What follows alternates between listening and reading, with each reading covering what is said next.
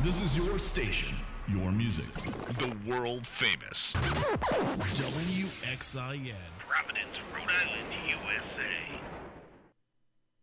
Hello, ladies and gentlemen, and welcome to the Stadium Experience with your host, Jake Helmsley, the show we talk about the latest and greatest happenings in the world of sports right here on 90.7 WXIN. Jordan Moment is here alongside me, and we have a lot we want to talk about today. Of course, we're going to open up with the greatest sports movie of all times sequel, which you both saw over the weekend. We have a lot of thoughts on. Also, later on, about 4:20, I'm going to be playing an interview I did earlier this week with Sean Grande, the radio voice of the Boston Celtics. Going to be talking with him about the Celtics, and Lord behold, actually more Rocky takes involved in that. Also, we want to dive in on the Patriots, maybe talk about the Dwight Howard situation a little bit. Also, an interesting piece of Red Sox news that I want to touch on at some point. So, if any of this is interesting to you, please do not be afraid to call in and talk to me at 401-456-9946 or at 401-456-8787, or go on Facebook, go to the official Stadium Experience Facebook page, and watch the Mike Cain Memorial live stream, which of course is genuinely the Mike Cain Memorial live stream right now with Mike Cain deciding to step down from his position here at the station, which we're all very sad about, but nevertheless, the name becomes even more correct. Anyway, though, you are listening to the Stadium Experience with Jake Helmsley on 90.7 WXIN, and with all that out of the way, we are going to dive right on in here. And hello, Jordan. Hello. How are you? Glad to have you back on. It's been a little while since you've been on the show. It's been a week. Were you on the show last week? No. There was not a show last week. There wasn't a show last week. Were you on the show the week before? No. Oh, so it's been a little while. It's been 2 weeks. And then, okay, yeah, it's been a while then, Jordan, all right? It's been a while. You know, I know me and you don't talk much outside of this, so we especially don't broadcast much together outside of this show. No, not at all. So obviously when I don't see you here, I don't see you at all. I mean, so it's tough. It's lonely out there. It is. Without Jordan Moment, consistent part of the program. So it's lonely with me too. I miss E-Love. E-Love's kind of MIA right now. Yeah, which is sad. Because I have a lot of Bengals things to talk about. The Bengals not having a great couple of weeks. No, Bengals they signed Hugh Jackson, and now everything's just gone to crap for them. And you see that the Bengals are actually like that. Their owner said they're considering Hugh Jackson as a coaching candidate in case Marvin Lewis decides to step down. Like why would they do that? They're considering Hugh Jackson. So that's fun. So anyway, not to get onto a Bengals tangent, something much more important to talk about here. And Jordan, obviously you and I, yes, we saw this weekend. This weekend, was it Saturday? Yes, it was Saturday. Yes, we saw Saturday. Me and you, we went down to the Providence Place Mall, TM, and we saw Creed 2, which obviously, you know, the week before Creed 2, me and you, we did a lot of talking about it. Me and you, I did a whole segment on it. You weren't there for that, actually. Oof. When I saw the first trailer, I did a little closest thing to a trailer react video you'll ever see me do. But yeah, nevertheless, we talked about it quite a bit and how it's a sequel to the greatest sports movie of all time. Yes, we both agree. Rocky IV, which we've talked about at length on this program. Yes. Me and you are big Rocky IV fans. And also later on in the show, when I play my interview with Sean Grande, we also talk about Rocky IV a bit, get his Rocky IV takes. Yeah. But obviously Rocky IV, greatest sports movie of all time. Yes, and indeed.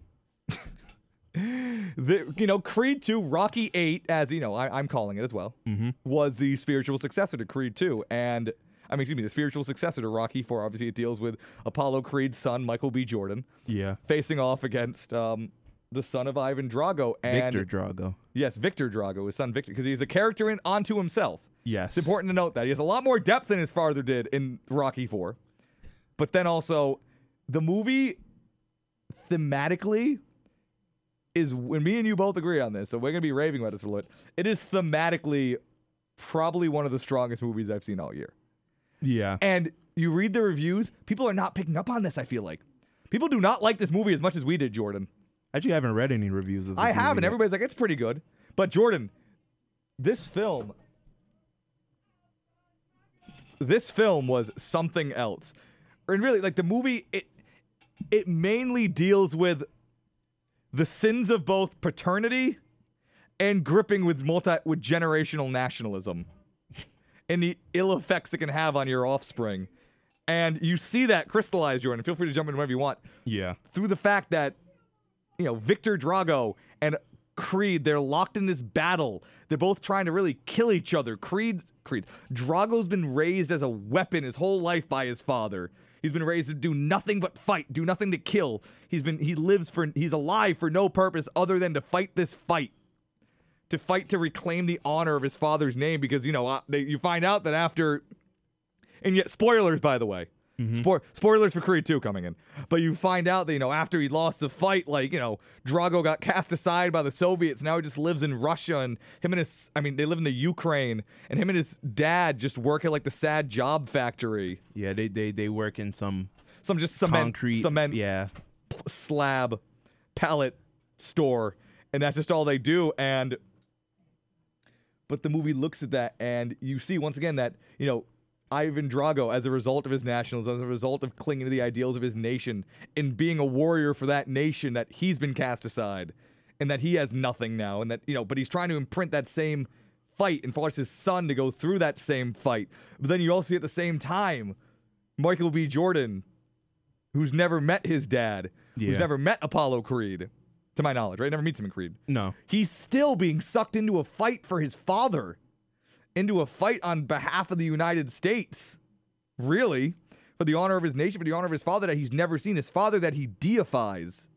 Because one thing, he's never met the father, but he's willing to die for him. He's willing to go into a fight knowing full well that he could get seriously injured, and he still goes in. And he does.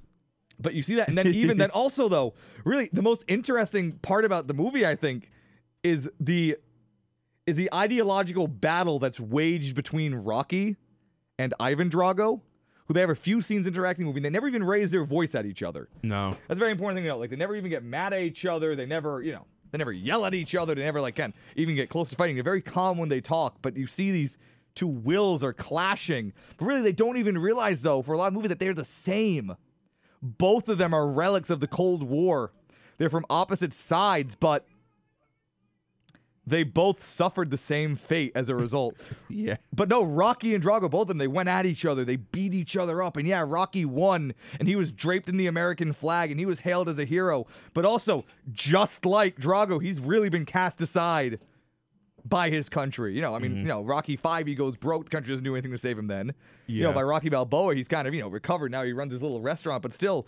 And there's scenes in the movie where he's complaining that the city won't come down and fix the light in front of his house. Outside his house. He's been trying to get it fixed for years because the state doesn't care about him anymore. So which is the metaphor, because his light faded long ago. It is. No, in his fight, he can't. The state won't take care of him. The state won't care for Rocky anymore, even though one thing, he was a warrior for them. He had things broken for them. He suffered brain damage over them, over waging this fight on behalf of the country, on behalf of the Cold War.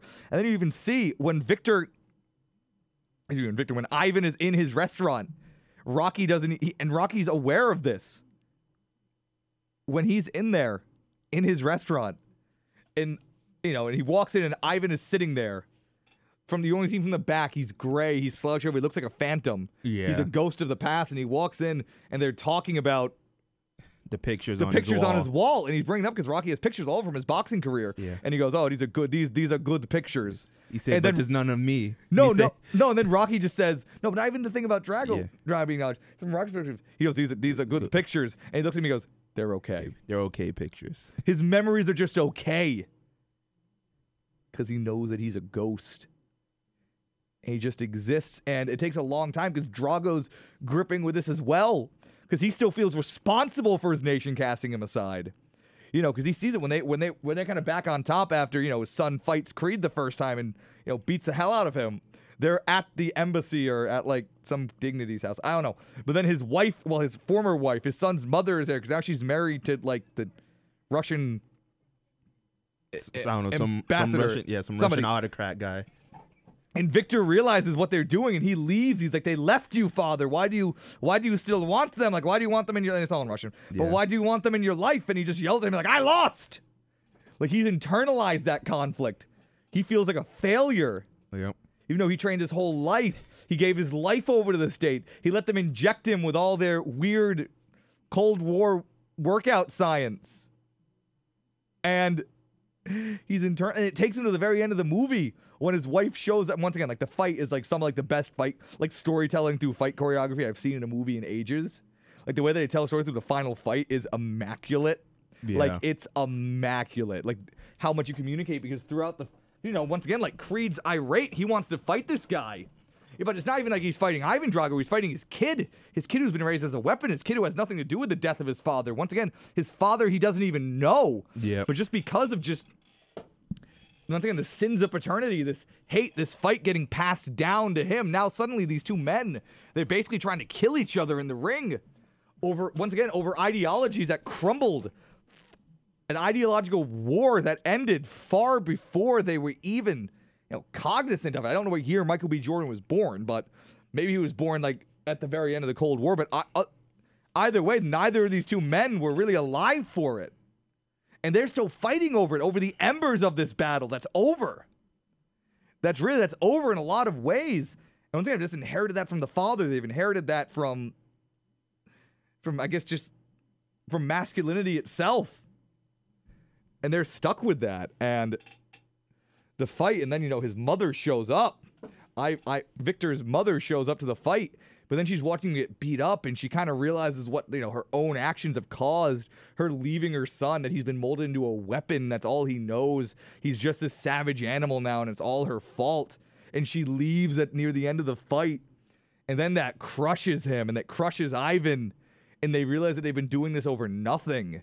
Yeah. And that these people are never going to come back to them. Yeah. And that they're never going to love them. And they realize that all they have is each other. And then you kind of... that last scene was phenomenal. Just his face. I know, the acting. And then you see that Michael B. Jordan, like Creed, he realizes it too in that very moment. Like, he realizes that, we're the same. Yeah. Like, we've been going through the same fight. We're fighting a fight that has nothing to do with us. Yeah. To get the love of people that are either dead, like my father, or that are long since gone, like your mother. And you see, like, both their expressions, they change, and neither of them want to be there anymore, but they keep fighting because they have to. And also his ribs were broken. It's true, yes, and his rib is broken, and these two men are just fighting, but neither of them wanted to be there at that point. Yeah.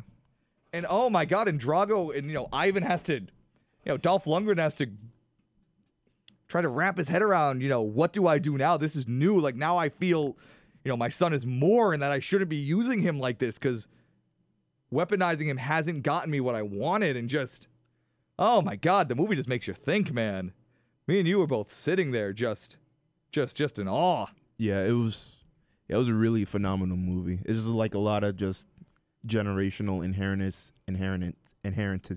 What's the word? Inheritance. Inheritance. Is there a plural of that word? Inheritances, the things that they've inherited. Yeah, the things they inherited just throughout generations. And it makes you wonder, what battles are we fighting that we have nothing to do with, that we're just fighting over nothing at this point, Jordan? Yeah, it's just the whole concept of the way the movie handles parenthood, and how everyone in that movie has to deal with this, this parent-sibling relationship, and it just sort of wraps around itself, and you find out all the characters are like learning the same lessons. Yes, and at the same time, Rocky through different ways and very uniquely. And Rocky through the whole movie, he's gripping with the fact that he hasn't talked with his son in years, and it takes him till the very end of the movie to be like, I should go talk to my son. Yeah. And they talk to his son, and then his son has a son, and he comments that his son looks like Adrian, because maybe his son won't have to fight because he's inherited the spirit of the mother instead. But then also the movie is not necessarily kind to maternity either. No. The movie acknowledges that there are also sins that you can inherit from maternity. And you have that in the way that, Creed's mother never really tries to stop him. And in the end, she's still there at the fight. She still wants him to win the fight.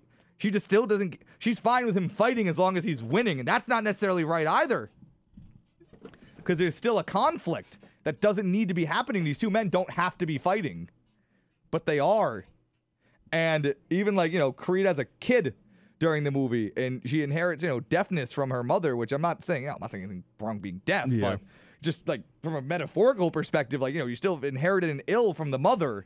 Yeah. And they go out of their way though to have the doctors say it can be passed down from the mother, because you can also inherit ills from the mother, and it's just there's a lot going on in Creed 2. So go see it, even though we just spoiled the entire movie. But go see it. It's a great film. Yeah, it was pretty good. I did not expect it to be that good. No, I was mad. Yeah. Me and you were very upset sitting there. Like, now I was kind of upset. You were really upset. I was not like looking to be like emotionally impacted by Rocky 8 in the way I was. I was honestly not. Yeah. Like, I was expecting to see Dolph Lundgren. I didn't expect to really see into Dolph Lundgren. Yeah. You know, we saw who Ivan Drago is. Like, we saw his inner turmoil. Yep. Which they made him more than just a dragon, because in Rocky 4 he's just a dragon. Yep. That has to be slain by and just the way it juxtaposes. Once again, the way it juxtaposes nationalism when you compare it with Rocky 4. Where obviously it's at the height of the Cold War. It's painted like Rocky is the ideological hero for fighting for America. Yep. And then this, you look at it and you go, no, that's just propaganda. He said, nope, they're both in literally the same place. They are, and he fought just so that way his best friend's son could just be fighting again. Once again, over nothing. Yeah. So. Over history. It's true. Over history that neither of them are a part of. Yeah. Jordan, like that history that neither of them are a part of. Oh, God. I could talk about this movie for hours. Yeah. Literally for hours, Jordan. But do you have any other thoughts on that? It was a fantastic film. Sylvester Stallone, apparently, he's one of the most underrated screenwriters in history. So I hope it gets nominated for an Oscar. Yeah, I hope it gets an Academy Award, because that was a film. Everything about that movie was the screenplay, and also at the same time, like, that movie could have worked perfectly without any fighting, and that movie also could have worked if you just had the fights. If you just had the fights, it was enough conveyed in just the fights to. Yeah. Cinematography, the acting, everything was just beautiful. Oh man, Michael B. Jordan can do no wrong these days. Yeah. So those are our closing thoughts on Rocky 8, on Creed 2. So go see it, please go see it. But anyway, though, you were listening to the Stadium Experience with Jake Helmsley on 90.7 WXIN. Jordan Moment here alongside me. We're gonna take a quick break here. Then when we come back, I'm gonna be playing you guys a conversation I had with the radio voice of the Boston Celtics, Sean Grande. We had this conversation Monday, so we recorded it right before the Pelicans game, but it's okay. Still very relevant stuff, even with their win. So have fun, listen to that. It was good, very thankful of him to come in, and you'll hear that. And I'll see you guys back here in the present in a bit. So once again, if you want to chime in on anything we've been talking about, anything we're going to be talking about, please call in 401-456-9946 or 401-456-8787. And I will see you guys in just a bit.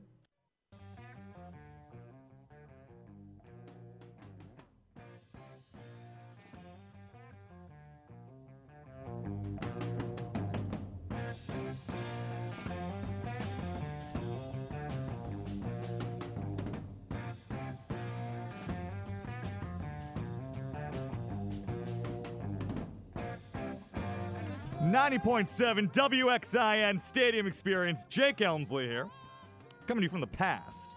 According to segment on here on Monday, getting ready to air on Wednesday, and we have a guest here joining us to talk a little bit of Celtics here. And welcome to the show is going to be the radio voice of the Boston Celtics. Welcome to the show, Mr. Sean Grande. And how are you today? I'm hanging in. How are you doing? Good. Thank you for joining us here today. Hey, I mean, what else would you do in New Orleans? Just hang out on a game day. Pack your bags, out of clothes, end of the trip. Well, hey, I mean, New Orleans is one of my favorite cities, so I hope you have a little bit of fun there at some point. I love New Orleans.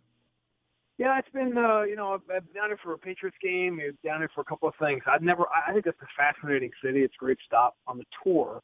I think people come down here and treat it like spring break and then leave. So sometimes it can be, it's not the most pleasant place to be downtown. That's fair. People that come from other places, not the people that live here. But, it's a smaller NBA market too. It's, whether they can support the team or not, it's always sort of interesting. But the Smoothie King different. Center. Yeah. Which is one of my favorite names for any NBA stadium. But, I mean, basically, just calling, obviously, to talk some Celtics, and obviously the Celtics they're not doing great right now, staying at 10-10. They've lost 4 of their last 5. Obviously, once again, this is airing on Wednesday, so we'll see what happens with the Pelicans game. But either way, I mean, just to start, I mean, where do the issues start for this team? Like, is there one? I don't think there is one. I think there's a lot of them, and that's everybody just wants there to be one. Mike Green texted me the other day, and he's like, "What's going on? What's the?" And I'm like, "I can't do this in a text, dude. It's like it's more complicated than that. There's a lot of little things, adding up. I think it's very frustrating. I think it's frustrating internally. It's frustrating externally when you consider that it's not like you turn the whole team over. It's largely the same team that you had last year, but they almost seem to have a completely different personality to them. And there's no one thing. Obviously, trying to get Gordon Hayward, you're going to have to deal with this period of time where Gordon Hayward's not Gordon Hayward. And if I think in the end, for him to become Gordon Hayward again, he has to play now. And that comes at a price. I think that is one. Number two, they sort of define rules and he's getting overplayed. I think it's more about the combination of players. I think you see the difference between one of the Celtics who's playing extremely well and being himself and giving you what he gives you with Marcus Smart versus Cameron Rozier. I think it's a human nature. When one got their contract and the other didn't, and that's the nature of it. As a young player, you got to fight through it. And I think what Terry doesn't realize is, be a star in the 20 minutes you're playing, and there will be no shortage of teams with big money offers for you when it's over. But if it doesn't go well for him here and he doesn't turn it around, then that's what hurts his value, not him playing 22 minutes instead of 28.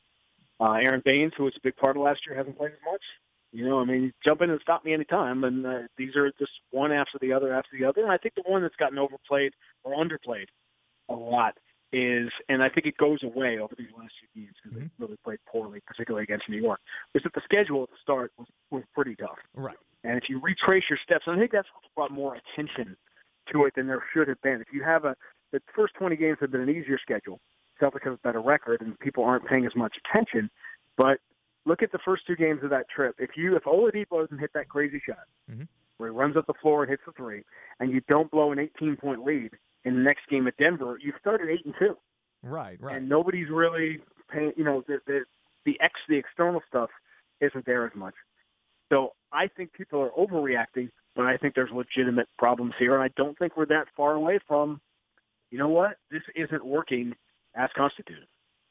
Right, and I do think that at least the solution to the issues, it starts with Coach Stevens, because obviously this is the first year he's had a team that's really had this much talent. Obviously, this many players who now kind of have players who might have a feeling that they are owed something, or players who have the right to feel something. I mean, you have 2-3 All-Stars in Hayward, Irving, and Horford. Hayward obviously coming back, but still Hayward, is a guy who's used to leading his own team. You have Tatum and Brown, who've spent, the better part of the offseason, being hyped up. Tatum, obviously, basically people putting him in the Hall of Fame. And I mean, this is a different type of team, different makeup, even if it's a lot of the same personnel than Stevens has had in the past, where his teams have mainly been, guys who are almost everybody on the team is outperforming who they've been in the past. But now he has guys, and I guess what does he have to do to kind of rein that in and coach a team like this? I mean, this is the level of talent you need to win a championship in the NBA. So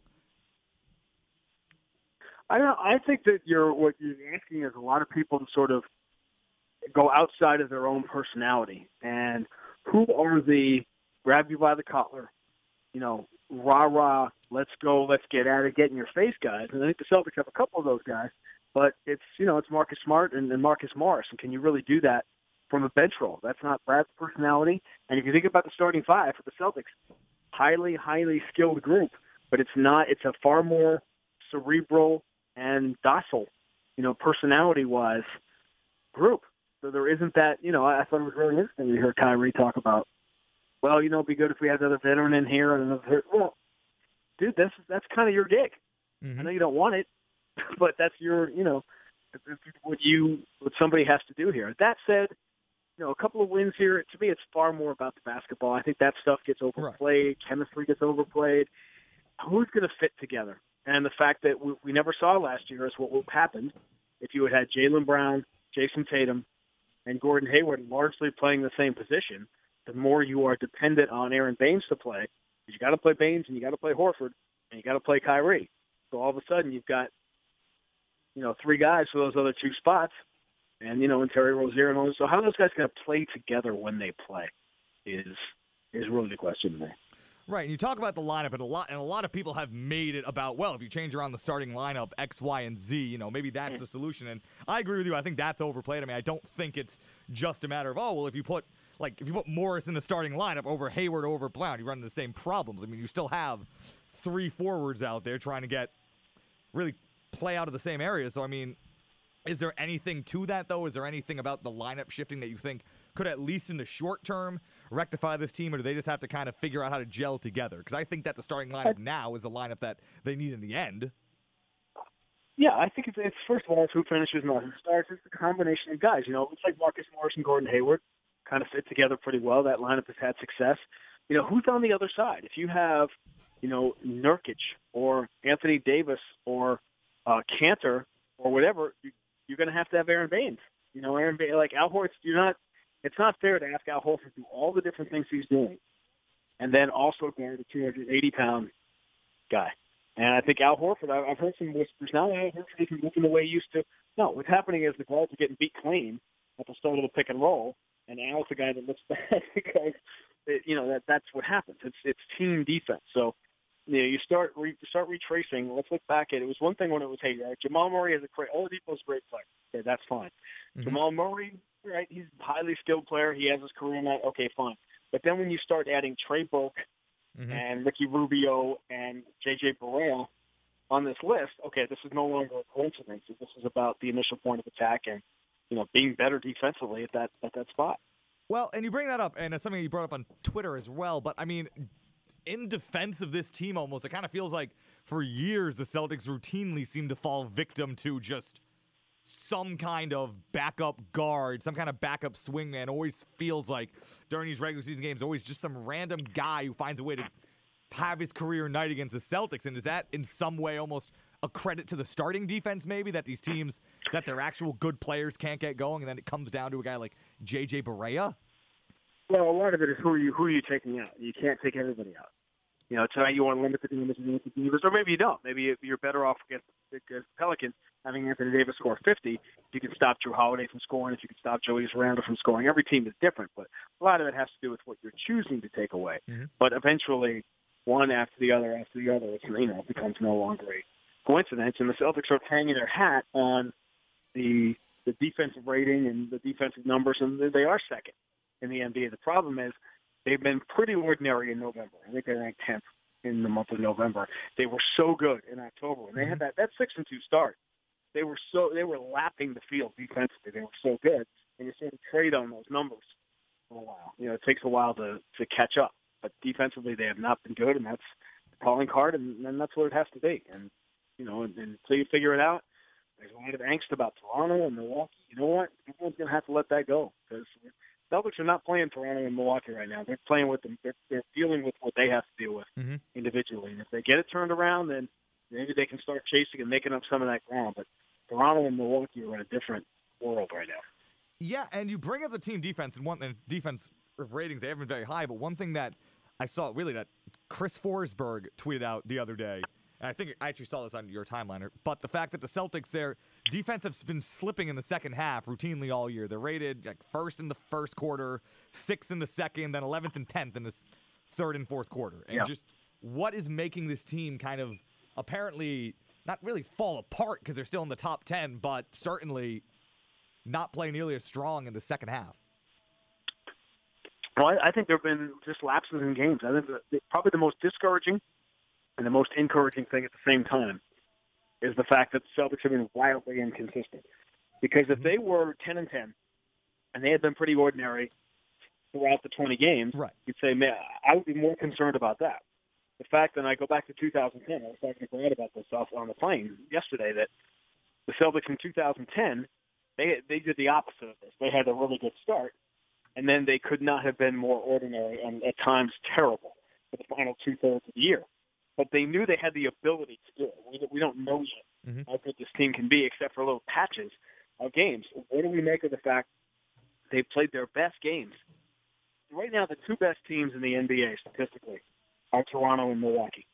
You take the 3 games the Celtics played against Toronto and Milwaukee, and they're certainly top 5, maybe all top 3 of the games they have played through the first 20. So what do we make of the fact they played better against the good teams? What do we make of the fact that at times they look great and at times they look terrible? You would rather have that than a team that was just ordinary all the time, because it means they have that level to go to. The question is, the multi-million-dollar question right now is, why are they taking possessions off? What is going on in these long matches? Even Atlanta, they're so much better than Atlanta. They went 5 or 6 minutes without scoring Friday night. But the lead only went from 29 to 22 because Atlanta just isn't any good. Right. So there's a lot of stuff to figure out. To me, the only thing that I tweeted I thought was interesting that I kind of stumbled on at 4 a.m. after the Dallas game was the fact that each of the last 2 years, the Celtics have had a stretch in which they went 10-10, and actually against a worse schedule than they played, with a scoring differential even smaller than the one they have now. So they've had 20-game stretches in each of the last 2 years that were significantly worse than the one they were in now, and both those years they obviously went to the Eastern Conference Finals. Just this happens to come A, with expectations, and B, right out of the gate.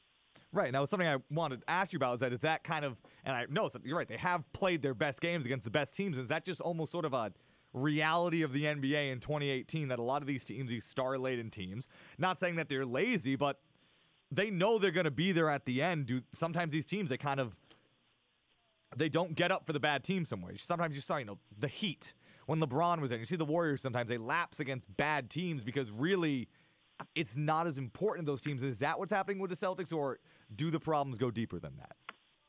I don't know. I don't think we're going to know that for another 10, 15, 20 games. But I'll say this. If the Celtics aren't significantly, and by that I mean 6, 7, 8 games over 500 by Christmas, then I think it's time to, at some point, it's not yet, but we're not far from it now, where you are what you are. And I think the schedule thing, to me, was very legitimate until Wednesday night. And Wednesday night against New York last week was the night that all the alibis and the fans' patience both kind of went away. And that was, at that point, it became a real thing to me. The bad game against Utah, second night of back-to-back, okay. Even Dallas, Charlotte, I thought they played well at Charlotte. I'll take that. The Dallas game was kind of, I can't really figure it out because we don't know yet how good Dallas is. Dallas had 3 days off, and the Celtics are on the second night of back-to-back. So there's always a reason within every game, and that's sort of the problem. There's been reasons. The schedule is this, team is that, this guy's out, so, but clearly there is something wrong. And the question is, at what point? We talked about 20 games being a kind of a marker about sample size. Well, it's 20 games, and now this is the Monday night in New Orleans. That's a pretty tough one on paper because New Orleans is a 500 Western Conference team. But after that, I see a lot of New York and Chicago and Cleveland. There's that Minnesota back-to-back that's tough. But this is the time between now and Christmas. If the Celtics don't start winning games, I think then it's all of the complaints, all the talk show stuff that started a month ago, I think starts to become legitimate. Well, I mean, say you get to that point. I mean, you get there and you're at 500, you're one game above 500. I mean, what do you see happening? Do you see the team trying to make some kind of changes, make some kind of move, or just move around the lineup? Or do you see any, marked changes happening? Because obviously this was a team that came in with, at least from my perspective, with the expectations of at least being competitive in a final series. By answering your question with a question, I'm saying, has there ever been a time that Danny Ainge has not had his finger on the trigger, whether it seems needed or not? That's the answer to that question. So nothing surprises me with Danny in charge. Absolutely nothing. All right, well, that's fair enough. And I guess just one more thing I'll ask you about. You tweeted and you had a little bit of a, you tweeted at, because we're tweeted at Mark Stein about his Rocky movie power rankings, and it's funny I saw that because we, at least, once again, we're here in the past. We're here on Monday recording this, but we planned on the show about talking about Creed 2 in the first segment, which was a phenomenal movie. I don't know if you've seen it, but it was absolutely outstanding. Made me cry a little bit. Made me and my co-host, who's also going to be here at one point. But I mean, just what do you say? What are your Rocky power rankings? Because we are a Rocky 4 program here. I give. So here's the thing: if you put that, I guess you put 3 and 4 at the top of the list. So I think 2. Putting 4. Did he put 3 and 2? Okay, but he had 4 really high on the list. Number 3. He did the game with me. I was with him Saturday, so I got to do a lot of it on the air in Dallas because he's from Dallas. So we had some fun with it on the air. I think that's sort of listen. I think Rocky 4 was formative to all of us, but let's face it, Rocky 4 is a music video. It's a series of music videos. It's not a movie. At one point, there's literally 2 music montages. I'm really going. This is a deep dive. Like, go back and watch it, and you'll see there is a long 5-6 minute music video montage. Oh, no. And then there's a dialogue exchange between Rocky and Adrian, who has come all the way to Russia, which looks suspiciously like Jackson Hole, Wyoming. He's come all the way out there to see him, and they talk for about 10 seconds. There's about 2 lines of dialogue, and then there's another 8-minute, music. I mean, it's almost like, well, what do we have here? We're in dialogue. Well, we've got about a 31-minute movie. All right, well, let's just, let's get some songs done and do some sit-ups and Climb a mountain. crunches, and we're good. It's the greatest montage And movie of also, all time. and then his list did not have 5 at the bottom, which to me, that's automatic, no credibility to begin with. That also He true, put yes. 6. Yes. He put Rocky Balboa at the bottom, which in and of itself, which I thought was a perfectly good film. I think tied up a lot of things we didn't want to see in 5. Plus, my fiance has a cameo in Rocky 6, so I thought he was deliberately going at me by doing that. So I Really? I had to take some. Oh wait, what was your fiance doing in Rocky Balboa? Well, she was a sports center anchor back then in 2006. She hosted First Take and all that, but she was in the. I guess Linda Cohn is in the new one. Yeah. Yes. Dana's in Rocky 6. So Max Kellerman is absolutely like one of the main characters of Creed 2. He has at least like 20 minutes of like talking in that movie. It's pretty incredible. That's one of my favorite lines in Rocky Balboa is when he walks in and Max. It almost seemed like a non-scripted line where Max says, "Man, my whole life I've been watching Rocky Balboa fights, and now I get to call one," which I thought was a really cool. That was a cool line. I don't know if he ad-libbed it or not, but it was I think that's kind of what we all felt. But yes, absolutely go see Creed 2. Oh my God, absolutely! Like, I'm writing an article on it this week. I don't care. I'm all about that movie right now. But anyway, unless you have any closing thoughts, it's been really nice talking to you, Sean. My only closing thought is I'm pretty excited to see Dolph Lundgren and Stallone in the same shot. Like, that's all I want to see. That to me is the payoff of the movie. Dolph Lundgren is absolutely like the best actor in that movie. It's incredible. It's like that's all I needed to hear. It's incredible what he does with. It's incredible what he does with Ivan Drago. Like, he makes him like a man. He makes him a character. He makes him human. It's incredible. Drago kind of steals the. Oh, he steals. Drago you wanted to know more about Drago. You wanted to know what happened to Drago after. Oh, you find after out. The fourth movie. You find out. You find it all out. Let me tell you, it's an emotional ride. It is absolutely. A few years ago, I went to because I'm insane. It was technically a vacation. I went to the Memorial Cup, which is the Canadian junior hockey big event in Canada every year, and it was in Vancouver, which is one of my favorite cities in the world. And I went to the Pacific Coliseum. They didn't have a GM place. It was at the Pacific Coliseum where they had the Memorial Cup. And 2 of my all-time favorite sporting events from my childhood were there. And I texted Bill Simmons. I said, name my 2 favorite sporting events. I texted him from there. I said, my 2 favorite sporting events took place in this building. What were they? And one was the 94 Stanley Cup Finals, which the Rangers eventually won in 7 games. But the other one was the Rocky Drago fight. Was filmed at the Pacific Coliseum in Vancouver. In Russia, yes. Sacred ground. Yes, quote unquote Russia. Yeah. Yes, quote unquote Russia. Well, that's you see. I'm telling you, greatest sports movie of all time, Rocky 4. I'm glad. I didn't realize you have this many Rocky takes. This is great.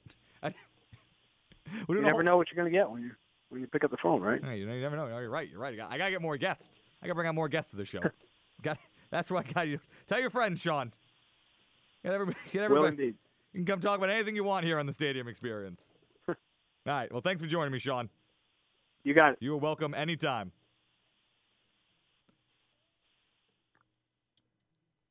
All right. We were just talking to Sean Grande, radio voice of the Boston Celtics, full of Rocky takes, which is great, which is absolutely great. And anyway, so back to future Jake. At the end of these messages, we'll be back. You are listening to the Stadium Experience with Jake Helmsley on 90.7 WXI. And when we come back, we'll be talking about whatever we didn't talk about in the first segment. And I will see you then. You will never find a more wretched hive of scum and villainy. This is 90.7 WXIN.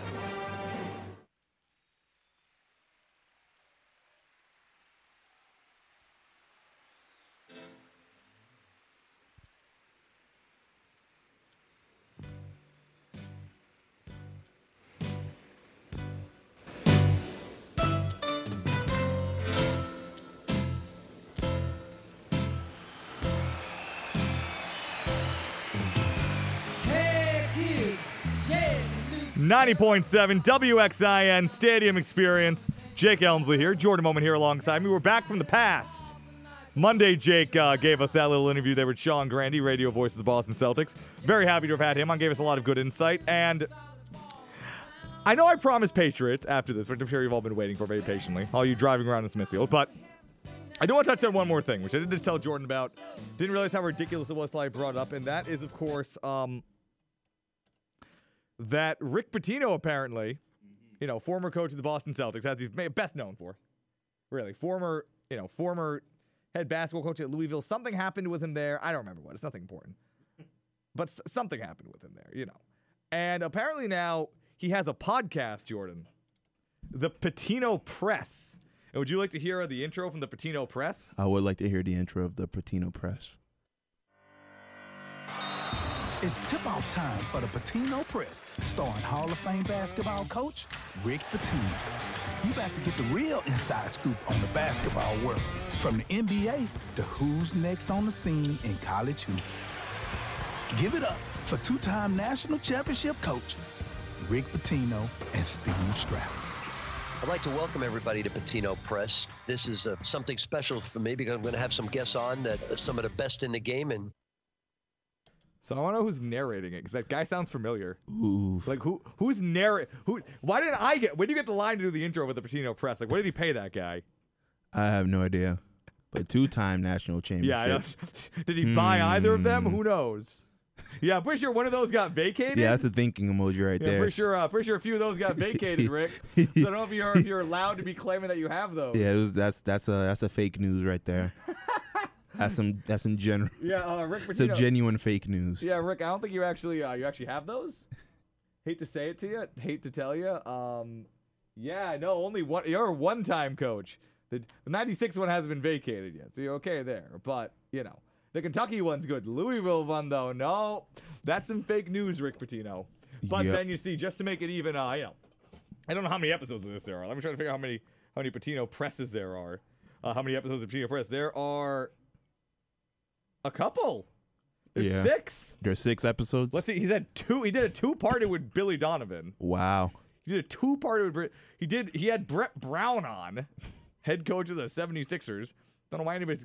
He had Jay Bilis on from ESPN. Mm-hmm. Then he had Jay Wright.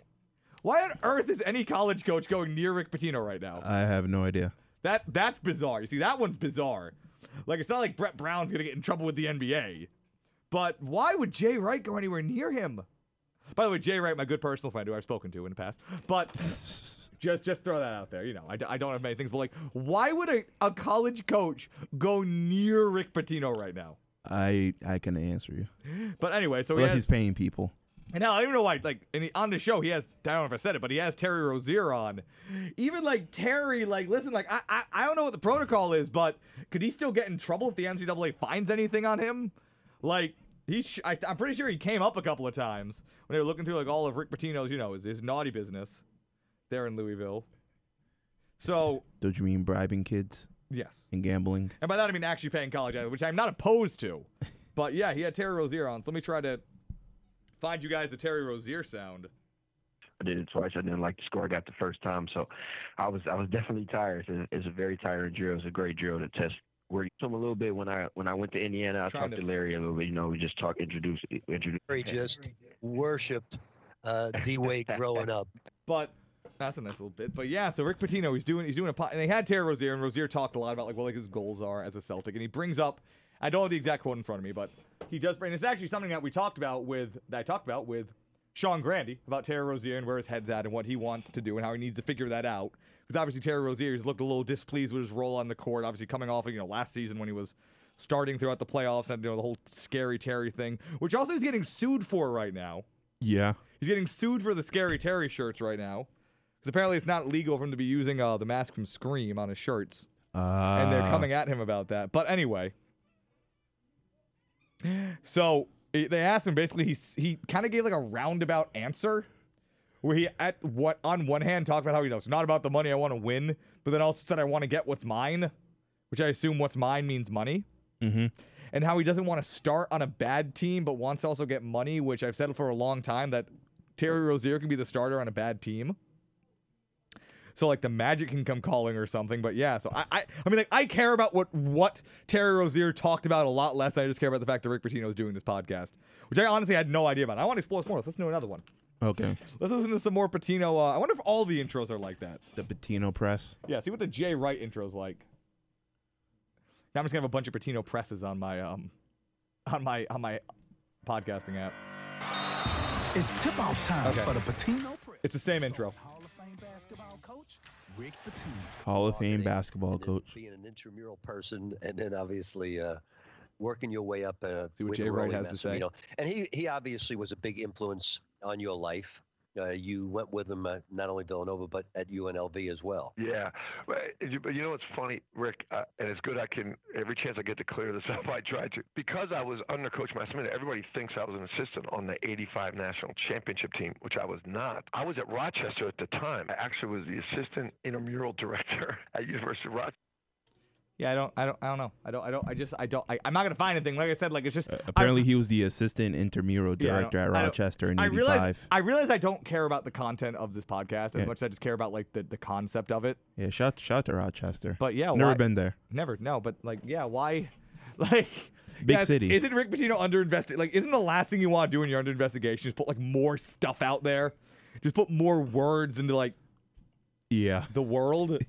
You definitely don't want to start a podcast when the feds are they're on you. Like I know like, so Jay Wright, how do you get these kids to come? Am I right? So he says to Rozier, you were one of my favorite recruits. How'd you get Rozier to come there, Coach Pitino? Yes. Was it just a winning program there in Louisville? I guess so. Or how'd you get Rozier there, Coach? It was the work ethic. You know, it was that combined with we just offered him that scholarship and nothing else. Yeah, it was that combined with the strong education they got down there in Louisville. Hey, Louisville's a nice city. I was there just a few weeks ago for CMAs. But yeah, no, but you know what it was? I was down there for CMAs, and there was this one guy who was talking, and what's his name? Because I have his email. He's a Rhode Island guy, actually. Let me just find you the guys that I can't remember the top of my head, but the Jeff Greer, who writes for The Athletic. Mm-hmm. I was talking to him, and I was listening to talk. He was doing a speech. He's from here. He's from Rhode Island. Yeah. He's a Warwick native. Oh, he's a Warwick. He is a Warwick native. Doesn't sound like it at all, though, so I was shocked when I told him that. He's not down from Warwick. Because I told him I go to Rhode Island College, and he said, "Oh, I'm from there." And I was like, "Well, I didn't read that." He didn't sound like it. He didn't have like any of that like ingrained anger in him. Well, yeah, he's left, so he made peace with the world. But so I talked to him, and this kid who the only person from Warwick to ever leave Warwick. And this guy who works at North Carolina State University, who I also met, who I also told to have on the show one day. Yeah. But he came up and he said, "Hey, so one of Pitino's former staff members, he got hired as the head coach at UNC, and I was hoping, maybe I could just, could you maybe put me in touch with Pitino so I could talk to him and just ask him about this guy and ask him, like, is he a good coach, et cetera, et cetera." And then Jeff Greer, he just went, "Yeah, you want his phone number?" And then gave this dude Rick Pitino's phone number. Just straight up just whipped out his contact, just gave it to him. I was like, man, I want Rick Pitino's phone number. Why didn't you ask for it? I didn't want it because it obviously would be because like I saw that he had it and I just would be like, I want it. And that would I probably wouldn't give it to me. I thought about asking for Rozier's number, but clearly Rozier's too booked. Yeah, apparently. Too busy going to the Pitino press to come talk to us here at the Stadium Experience. I don't know what kind of rocky takes Rozier has. So maybe he can't give them to me, but yeah, so that was... I had more Rick Pitino mileage than I thought I did, but yeah, so that was that. So Rick Pitino. Trying to get work writing at The Athletic, not having much luck there, but... Hey. It happens. Got to keep on the grind. I do have to keep on the grind, you're right. Got to keep on grinding. But yeah, so that's... Yeah, I don't know why that dude has a podcast. Yeah. I don't know what he's doing. I don't know who's listening to it. Like I don't know who's like waiting every week for the Pitino press.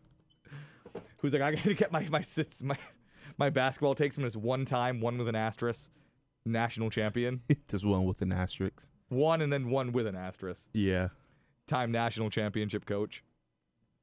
Bad NBA coach. Did not do a good job with the Celtics. But he can give you the scoop on the NBA. Apparently he's got the inside. I don't know, like I said, I don't know who's doing the intro. I don't know who. He said there's another guy who's on there with him, right? I think he did. He said it was Rick Pitino and who else? Who's the other guy? Let's do a little bit of journalism here. Let's do a little bit of a deep dive here on who the other guy on the Pitino. Where's my podcasting app? On who the other guy at the Pitino. I don't care enough about it. But yeah, so the Pitino Press. So go. Once you're done listening to the Stadium Experience podcast, which is uploaded to SoundCloud after the show every week, of course, alongside highlights from the show. After you're done listening to that, maybe maybe take some time to go listen to the Pitino Press. Yeah.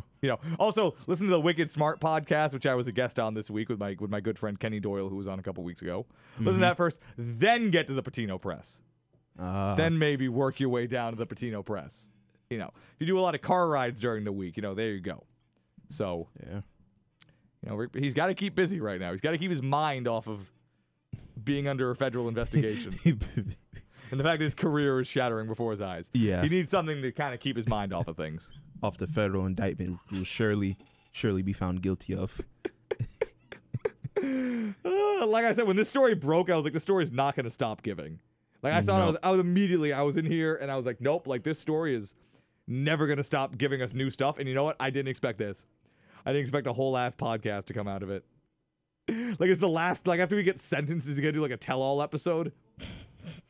Like after you get sentenced to okay, like can you go to jail for bribing college athletes? Can you go to jail for that? Like I know the NCAA can kind of F him over, but the NCAA can't hold him against his will. I mean, they can fine him. Yeah, they can fine him into oblivion. It depends. It depends on what they can charge with. He can be charged with extortion. It's not extortion though if he was giving the kids money. Like, is that illegal? I feel like I should have worked this out months ago, but I didn't. Well, could Rick Pitino go to jail? I feel like he would have already. Or maybe the investigation's still pending. Maybe there's some loose ends. Yeah.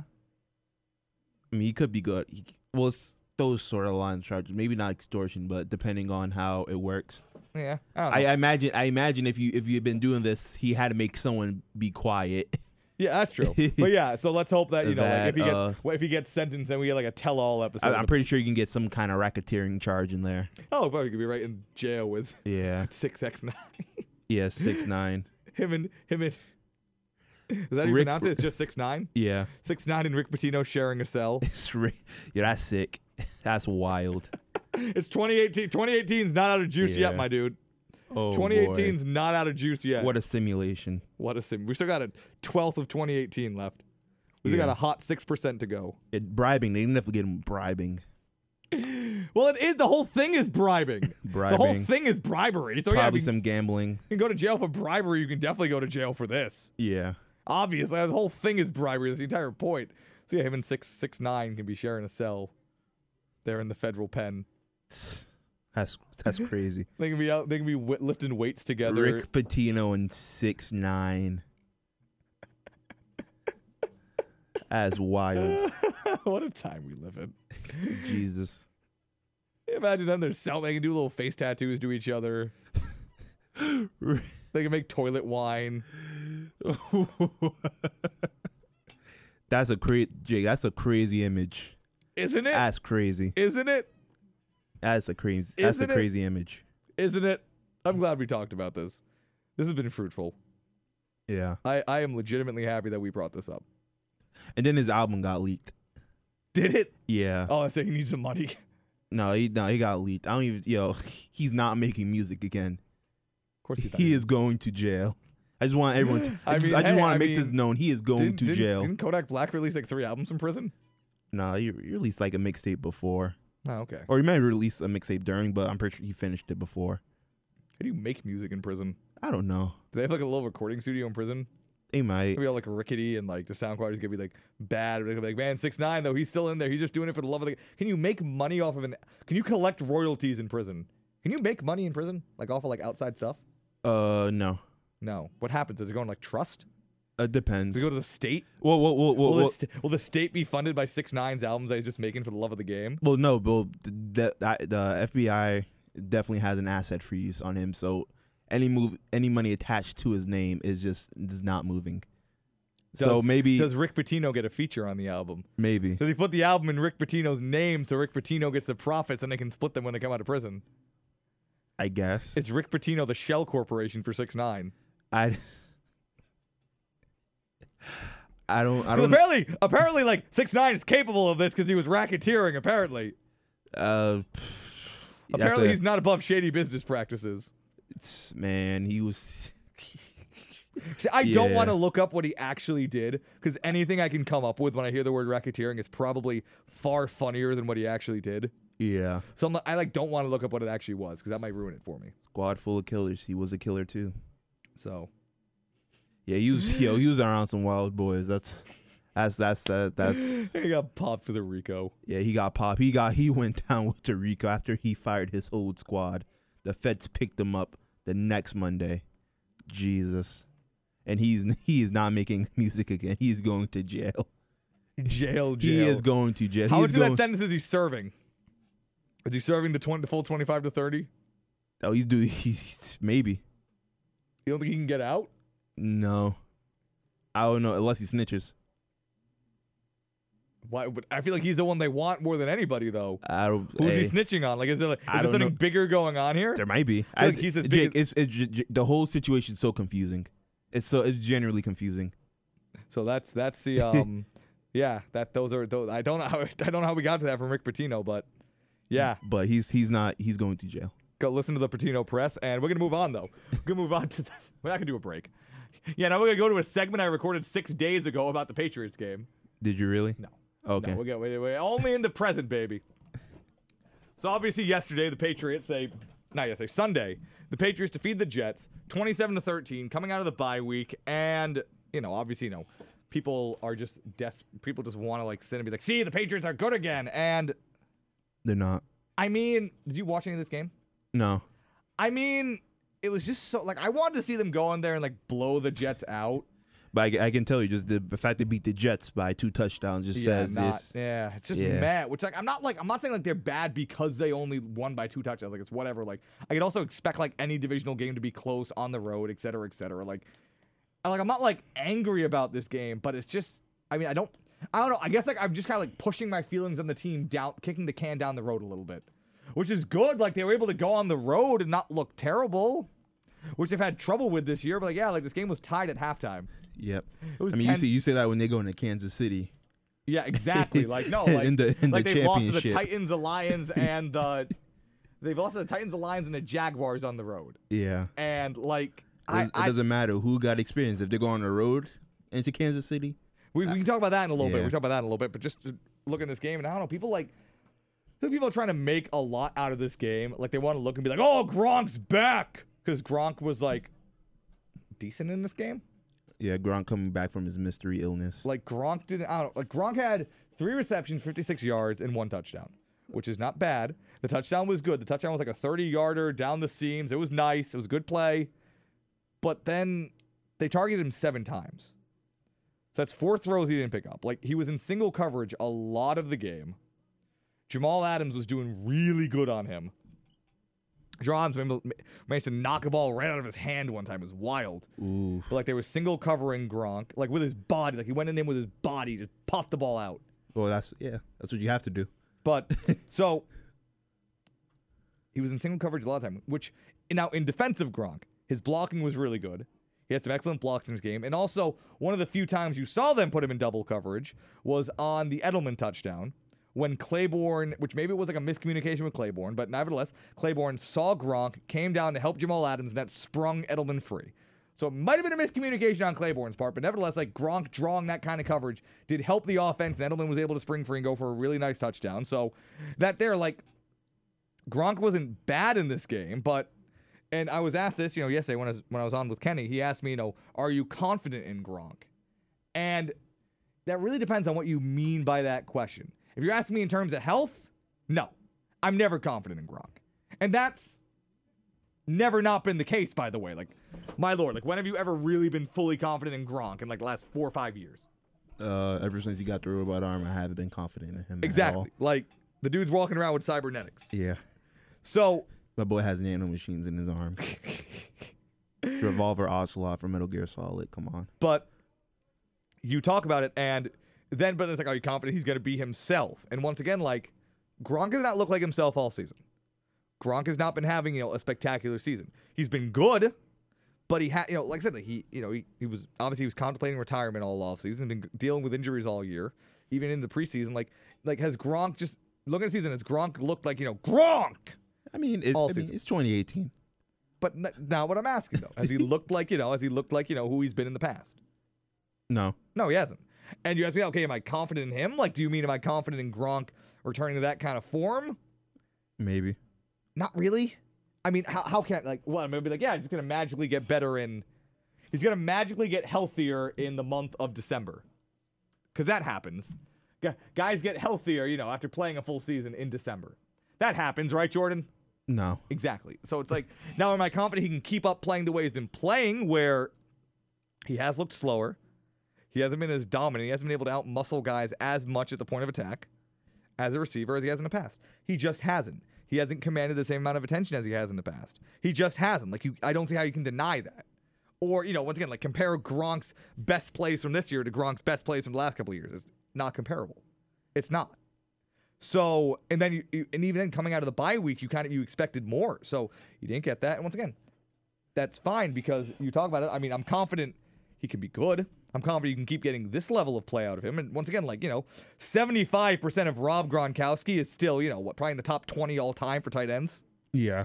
If you made a clone of Gronk and you're like, this is just like Gronk at 75%, third form Gronk. Yeah. Third form Gronk, not quite final form Gronk. Like, that's still probably, he's still beating up Piccolo, let me tell you. He's still beating up Piccolo. He's taking out... Or Nail. He's still taking out Nail Colo. But anyway, so, I'm confident in that, but no, really anything with Gronk is kind of a luxury at this point. Yeah. I'm not going to sit here and tell you. Now, mind you, the way his production might improve because the way they use him is probably going to change. You can tell that they're kind of resisting setting him down the seams a lot. They're resisting really putting him in, into contact, really resisting kind of putting him in harm's way a lot. And that's smart. They should manage him.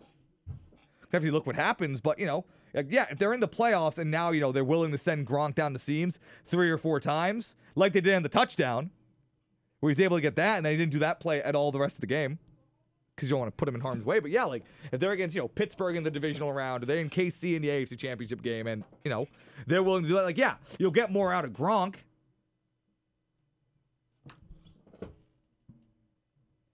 They'll set him up and he'll get him out. But yeah, I don't, he's not physically the same guy right now.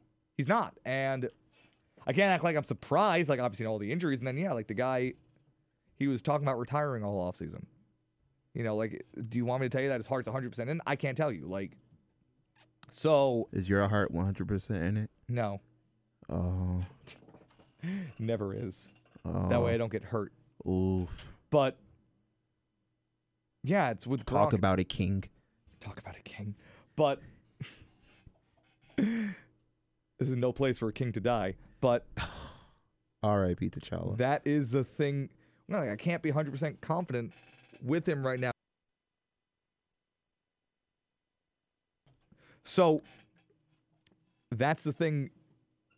I can't be 100% confident with him. And they're gonna get production. He's still a great player. It's just he's not playing like the Gronk of old right now. And I don't really know. He just hasn't been explosive. I don't think that's going to just come back in December when it's snowing and you're playing I don't think he's going to suddenly get more explosive in December when you're in Pittsburgh. I don't see how you can think that sort of thing is going to happen. And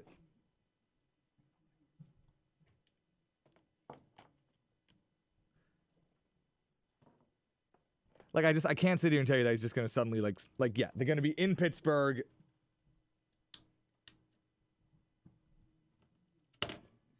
They're going to be in Pittsburgh. It's going to be snowing, and suddenly Gronk's going to be like, hey, I'm fully healthy now. Now I'm as explosive as I've been in the past.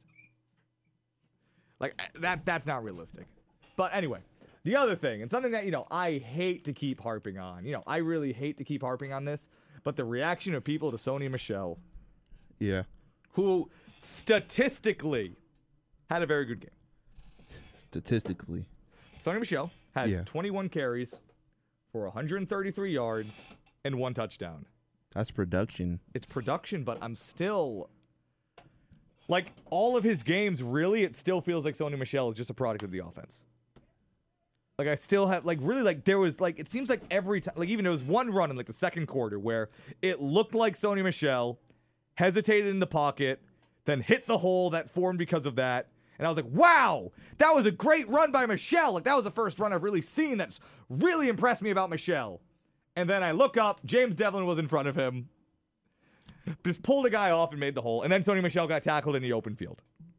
And it's just this dude it doesn't feel like Sony Michel, like, is creating yardage himself. Like, it feels like almost all of his offense all season has been the result of him just hitting the holes that are created by the offense. And the line's been doing a great job. The Patriots have been doing a phenomenal job of run blocking this year. Shaq Mason's been phenomenal. Tooney's been good. I mean, Trent Brown's been a revelation for this team. Like, their run blocking's been great. And to a certain degree, like, it's a credit to Sony Michel for, just finding the holes and hitting them. Because, he's not, once again, like this, he's not Trent Richardson. He's at least doing it, but also,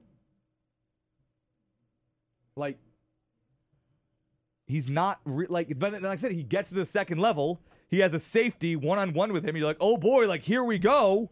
And he gets tackled to the ground. Yeah, not by the safety. Exactly, but he does. And it's just there's like no production coming like after contact with this guy. And, if you see a running back and he's not producing anything after contact, like, why are you going to credit him or are you going to credit the run blocking? The blocking. 9 times out of 10, you're going to. Like, unless, he's Le'Veon Bell and he's in there and just, like, the way he cuts in the pocket just for some reason, because he's so patient, like everybody wants to say. But he's hitting the holes. And just wait till he comes back next year, Jake. Yeah, next year when he's, yeah. But freshly rested, Le'Veon Bell. But, and when somebody overpays him. But yes, yeah, 100%. When, like, the Colts throw him $16 million. 16?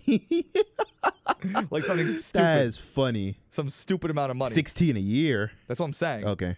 But I was saying like 16 for 4. But no, you might get 18. But anyway, that would be I think I'm mad at the Patriots for drafting a running back in the first round, paying a running back $18 million. Anyway, so I don't know. Like, I can't sit here. And I feel like I'm validated in that because most other guys they've tried to plug in have also ran effectively. James White has run effectively. Kenyon Barner when they would use him. Cordell Patterson has been able to run effectively with this team, running upright. Which, mind you, they gave Cordell Patterson a goal line carry in this game on 1st and goal. Did they? Yes. And I was so mad about that. Because the horse of a man just ran fully upright into the pile. Fully upright. Just fully upright. Right into the middle of the Jets defense. Oh, boy. And I was like, why are you still handing him the ball? Sign a third running back. He ran fully upright. He ran fully upright. That's hilarious. And I was like, why are you still giving him the ball? I thought Michel was hurt. I was like, is Michel hurt? Like, why are you doing this? And also, like, Michel also hasn't been good on the goal line. He hasn't been great on the goal line this year. But it's like, why does this team just refuse to sign a third running back? Like, I know Rex Burkhead is coming back, I guess. But like, even like when they had like Kenyon Barner, they were like, oh, a running back. Nah, we're going to hand it off to Cordell. And there was a quote today from Mike Zimmer, by the way. I believe it was Rappaport who was talking to him. But yep. They just asked him, he said, yeah, they're using Cordell a lot better than we did. It's like, no, they're not. No, they're not.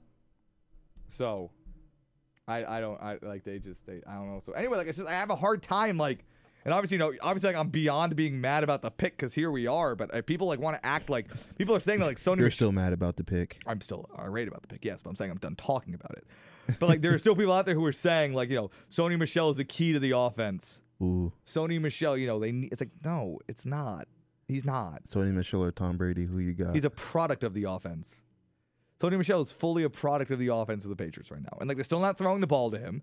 He's not generating anything himself. Like, can you think of, like, a Sony Michel run when Sony Michel, like, made something happen? Of course not. Like, he juked somebody out. No. He trucked through somebody. No. He's not doing it. He's just running through the hole and then getting tackled by the safety.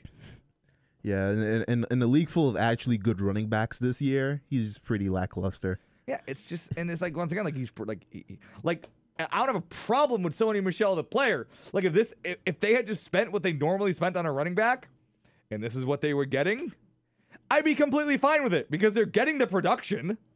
Like, he's getting them up and down the field. It's fine. It's just I want everybody to be realistic about it.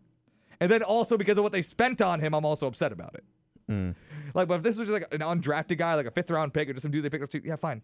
He's hitting the holes and he's getting down. Fine. I don't expect to get some big playmaker at running back, spending on the cheap, and I don't need that. But when you draft a guy in the 1st round, yeah, I expect more. Like, I expect him to make plays. Who is he, Shaquan Barkley? Come on. No, but I expect, like, more than you were getting out of Kenyon Barner, who they picked up off the street, because you can get running backs off the street and be fine. Ooh. But we're not going down that avenue. We're not going down that avenue. But yeah, so I don't know. And then yeah, like the idea that the Patriots need to make their running game the center of their offense is kind of laughable also. Because yes, like you are dealing with a reduced Tom Brady this year, it feels like. Yeah. It has felt like I talk about that. I mean, it makes sense. They're looking at the Saints and they're like, well, it's working for them. No, but they're not the Saints. It's not though. But anyway, so you look at the Patriots and I've been talking about you're dealing with a reduced Tom Brady, but also like, are you going to be able to keep up with the Chiefs, with the Rams, with the Saints? If you're going in there and your idea is, we're going to run the ball, we're going to establish the run. Because guess what, Jordan? By the time you establish the run against one of those teams, it's going to be 21-3 and halfway through the 2nd quarter. Yeah. If you're worried about establishing the run. Yeah, you're going to be down 30. Which, like, I get because, like, this Patriots defense sucks. And he keeps them up. With teams who have the run established already. Exactly. Like, they don't need to establish the run. They're just establishing the pass, man. Like, yeah. They're just throwing it. Like, it's... Like, you can't establish the run on those teams. Like I said, you can establish the run. It's like, oh, and we're down by 30. But hey, we got our tough nose. Like, guess what? Like, hard nosed, tough guy football not gonna work. Sorry, everybody's dad. Sorry, every high school football coach who has a horse, who's horse 24/7. Jake, it's just because you don't have heart doesn't mean the Patriots can't win with heart. You can have heart and pass the ball is what you can do. But yeah, no, you're wrong if you think that Sony Michel is going to be the key for the Patriots. Like, it's silly. You're a silly guy. Don't you mean future Hall of Famer Sony Michel? Don't you mean future Hall of Fame? Yeah. Future Patriots Ring of Honor-y. Oof. I'll take that. I'd take it. You know, when I'm... But anyway, so... Then we're talking about this, because obviously the Patriots have had a good run, because we didn't have a show last week, so... Kind of my first time getting here. And the Patriots, since last time I've spoken with you, they've gotten an amazing run of luck in terms of teams losing, for one thing. With the Chiefs losing once, the Steelers losing once, et cetera, et cetera. Now this Patriots, they're in position where they have the 2 seed right now, which I think is crucial for this team. Yeah. I think they're going to need the bye. Because they won't make it out. You know, especially now with Brady kind of hobbling around a little bit on that knee, with Gronk, you know, talk about Gronk. They need to conserve him as much as possible. Health of this team has not been great. So the bye, especially important for them, and then just to kind of, get that one less game. But right now they have the 2 seed, and I guess what's your confidence in the team maintaining that going forward, Jordan, and how important is it for this team? That's everything. I don't think they can play three playoff games on the road. We'll have to play 3 playoff games no matter what. Yeah, well, counting the Super Bowl, right? But 2 games that get out of the AFC, right? Okay. Well, not only does anybody they play out of the wild card that I'm particularly afraid of. It's just a matter of the team, like the attrition of it. Yeah, it's purely like I'm not like the team's better preserved that 2 games. Yeah, but I mean, what's your confidence they can hold the 2 seeds? We talk about it's off there a little bit. Not particularly good. Really, but see, I mean, they're not. I mean, I think like the Steelers game, like that's gonna be it. Yeah, like that's gonna be the game for the 2 seed. Yeah, it is, and I don't know if they could beat the Steelers. Since Ben Roethlisberger forgets how to play quarterback, then remembers how to play quarterback, and then forgets the next week. Exactly. Like, Ben Roethlisberger now. Since Ben Roethlisberger has Alzheimer's. It sucks because last week I was in here like, well, it doesn't suck. But like last week I was in here like, man, like the Steelers, like they're done like playing down to their competition. Wow. That's what's always gotten them in years past. But leave it to the Steelers to lose some stupid game they shouldn't lose. Yep. Losing to the Broncos, who, mind you, are still in playoff contention. Believe it or not, the Vance Joseph Broncos with Case Keenum still in playoff contention, still in play for the wild card. AFC is a wonderful, wonderful thing. Which is a crazy thing, but the Steelers, they lost that game, so that's big for the Patriots. But I mean, really, I think probably like one of the biggest games left in the year, and this isn't like some bold take, I don't think, but this week, Sunday Night Football, you have the Chargers playing the Steelers. I think that game's huge. Yeah, that's a pretty big game. For A, for seeding, and then B, kind of like learning what both those teams are. Yeah. So I'm still like, I don't know what the Steelers are. I feel better about them than I had earlier in the year. Like, my opinion is the same, but like the Chargers, I still have no idea. Like, they could be one of the best teams in the NFL. But see, I don't know. Or could they just got lucky? Because they haven't really beaten anybody. That's the thing. Like, their schedule's been just, I mean, what, they played the Cardinals, the Broncos, the Raiders. Those are really powerhouse teams, the man. Seahawks, the Chargers, the Browns, the Raiders, the 49ers. Like, in this 8-game winning streak, it's like, but then if they can go in there, I'm not saying they have to beat the Steelers for me to take them seriously. Or do they have to beat the Steelers for you to take them seriously? Because if it's like a close game and they don't choke, because you can lose without choking. Yeah. I guess I'll take them seriously. They have to win for you to take them seriously. Like what? Or how do you feel about or do you already take them seriously, I guess? I do. I think they can 100% beat the Steelers. It's like, without a doubt, they can beat the Steelers. Well, yeah, if they do, then like I'm in. Yeah. Like fine. Like they can beat the Steelers. Like the Chargers, like they're a legit playoff team. Because I like their players, I like their rosters, just I can't buy into it just with all the years of futility. You know, we talked about that at the beginning of the year, didn't we? Yeah. But they're just a simulation that just keeps going the worst way possible. But now it's not, even though Melvin Gordon's out for a couple of weeks with a torn MCL. So, maybe things are hitting them at the worst time, but so that's gonna be an important game. But yeah, I mean, what? And then the Patriots, they are still in play for the 1 seed. They're only one. They're not getting the 1 seed. Well, you see though, 0% chance. I don't think it's because they're only 1 game behind the Chiefs. They have the tiebreaker on the Chiefs. They just need to have the same record as the Chiefs. They don't need to have a. They don't need to have this. They just need to have They have the same record. They do have the tiebreaker. So if we look at it, no, the Patriots, they do have a tougher schedule going forward. You have the Vikings coming in the Gillette. That's this Sunday. That's a hard game. They're going to Miami to play the Dolphins, which me and you have both learned. Yeah, last year. Not to underestimate. Yeah. They're going into Heinz Field to play the Steelers, and then they play the Bills and the Jets at home. They're fine. I'm not going to worry about those games. But then the flip side, the Chargers, they played the Raiders, the Ravens, who are in free fall. They play the Chargers, but they play them at Arrowhead, so I feel confident about them there. And then they play the Seahawks and the Raiders. Like, it feels like the Chargers have 1 game that they could lose, and the Patriots have 2 games they could lose, and then, just a weird, janky AFC East thing. Yeah. So. Where the Bills get their win off. Yeah. Which I've been predicting for years. I mean, listen, yeah, they have 3 AFC East games to end the season. They still haven't had that weird AFC East game that they lost. Yeah. So, I mean, it's still in the cards. Yeah, it hasn't been one of those for a while. It's still in the, last year, it was at the end of the year, it was a Jay Cutler game. That's true. So, like, it's still in the cards. The god, Jay Cutler. Yeah, Jay Cutler. Came out to banish the Patriots and then to disappear. Into the obscurity he deserves. To do reality TV with his wife. Yeah. To be a supporting character on his wife's show. Oh God. What a guy. What a legend of a man. But anyway, so I hate Jay Cutler so much. After what he did to us last year. Man. Me and you personally. No, I always hated Jay Cutler. That's also true. Since he was on the Bears. Jay Cutler couldn't finish what Rex Grossman started. Yeah. He drove that team into the mud. I mean, good Bears team that he threw away. That was a pretty good Bears team. I remember when Josh McCown took it over, and Josh McCown was like the guy for like 5 weeks, and Josh McCown is still like profiting off of that. Like Josh McCown is still getting jobs over those like 6 games that he like made. Remember how like Josh McCown made Alshon Jeffrey a thing? Yeah. It wasn't even that Jay Cutler made anything he made Alshon Jeffrey a thing. That was what revived Martellus Bennett's career. Oh man.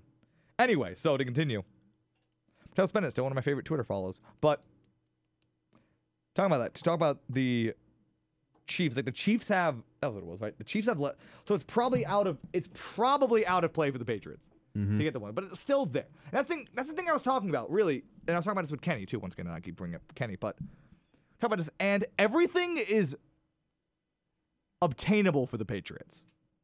Anything is obtainable for this team right now, even with how bad they've been, to their own standards. They are certainly not in like the tier 1 of teams right now. That tier being, the Saints, the Rams, and the Chiefs. And sorry if you're gonna be like, well, they beat the Chiefs. Sorry, I don't care. Yeah, well, it doesn't matter. No, I care, but you beat them by 3 and you at home. You kidding me? I'm not counting. The way the Chiefs stood up to the Saints, yeah, I'm sorry, Pats. But yeah, anyway, you're not getting that one again. But anyway, so they're tested now. I mean, they might get it, but I'm sorry. I'm like, okay, if the Patriots played any one of those three teams on a neutral field, like that other team is the favorite in my book, right now. Right now they are, but still, like it's not like they can win even if they're not the favorite. Like I'm not gonna sit here and tell you it's impossible, so it's obtainable. Also, I could see that them losing in the divisional round to like the Chargers or something. Like I also can't rule that out. So it's like anything's obtainable. But also they could lose in the divisional round to the Texans, who are surging right now for some reason. Because I guess Bill O'Brien's like, ooh, I don't want to lose my job. Yeah, he kicked it up a gear. Now they're on an 8-game winning streak. He's okay. It's time to get serious now. Which is wild. But he saw Hugh Jackson. He's like, okay. He's like, Deshaun Jackson, how's your knee feeling? He's like, okay, good. Start. Get a brace. Playtime's over. Get your robot knee. Yeah. We're going to give you the Gronk treatment. We're going to put stem cells into your knee. Right into the ACL. Bill O'Brien is a leading researcher in the field of stem cell science. Just to save his job. Oh, God. But anyway, so... He got all the doctors at like Texas A&M working on stem cell University research. of Houston. Yeah. Just working overtime. Just working overtime. All the PhD students just researching in the lab. He's just buying them like pizza to do it or something. Yeah. Just floating them a few bills. True. Floating them like $20. Like, you guys some Domino's. Oh boy, you got you some cheesy bread. The one with the ham in it. You only get the cheesy bread if he rushes for 50 yards next game. If you want to get you the one with jalapenos in it. I know how much you like guys like that one.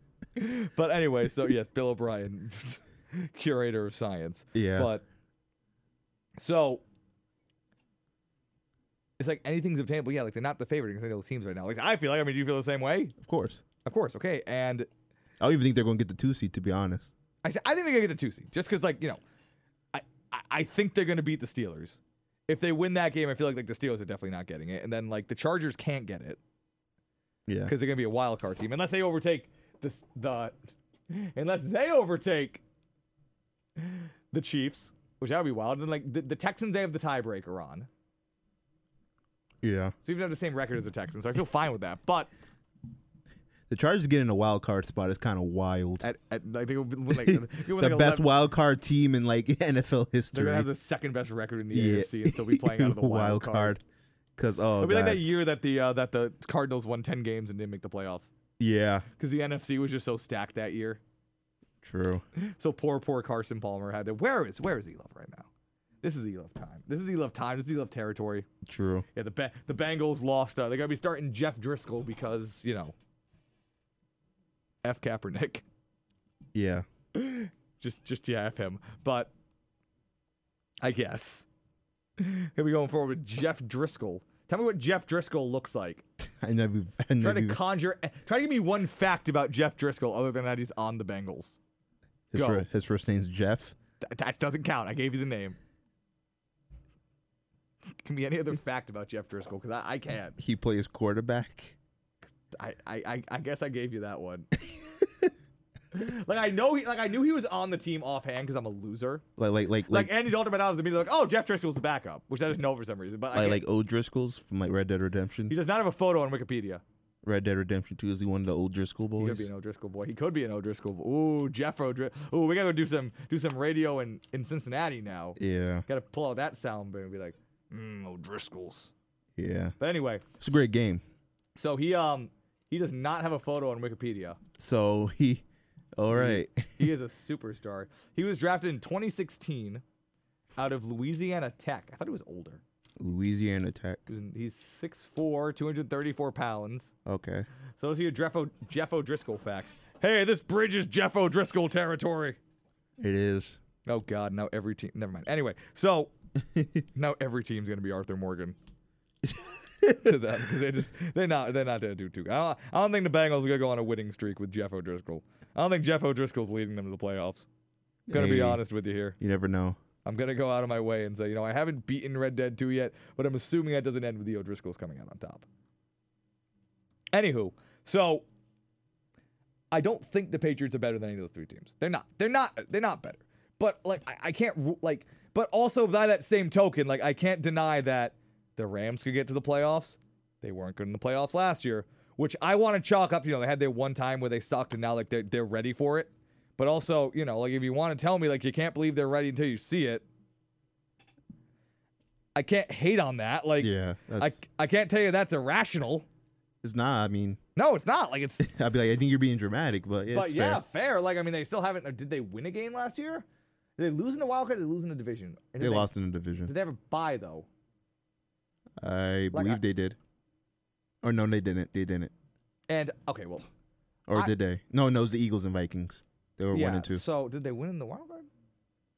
Like either way, they lost in the wild card. Like I said, like they still they lost in the wild card. And they were the 3 seed. Like they were better than that Falcons team last year. But I'm also feel like a far better team this year. But either way, but the Rams were hot last year though. They're hot this year. Yeah, no, but if you want to tell me like fine, like they did it last year, they still haven't done in the playoffs. Fine. I mean, yeah, but that was like the 1 year they were good. No, that's what I'm saying. Like I'm gonna tell you, like I feel better about them because like they've had their 1 year. But fine, like if you want to buy into that, fine. I mean, then, like it's fine, but it's a bit of a ridiculous standard. I don't think it's ridiculous. It's not ridiculous, but it's believable. But like, as I said, like by the time we get to them playing the Patriots, it won't be relevant. Like if they're playing the Patriots, then yeah, they've won 2 playoff games, and now I'm like, okay, that's over with.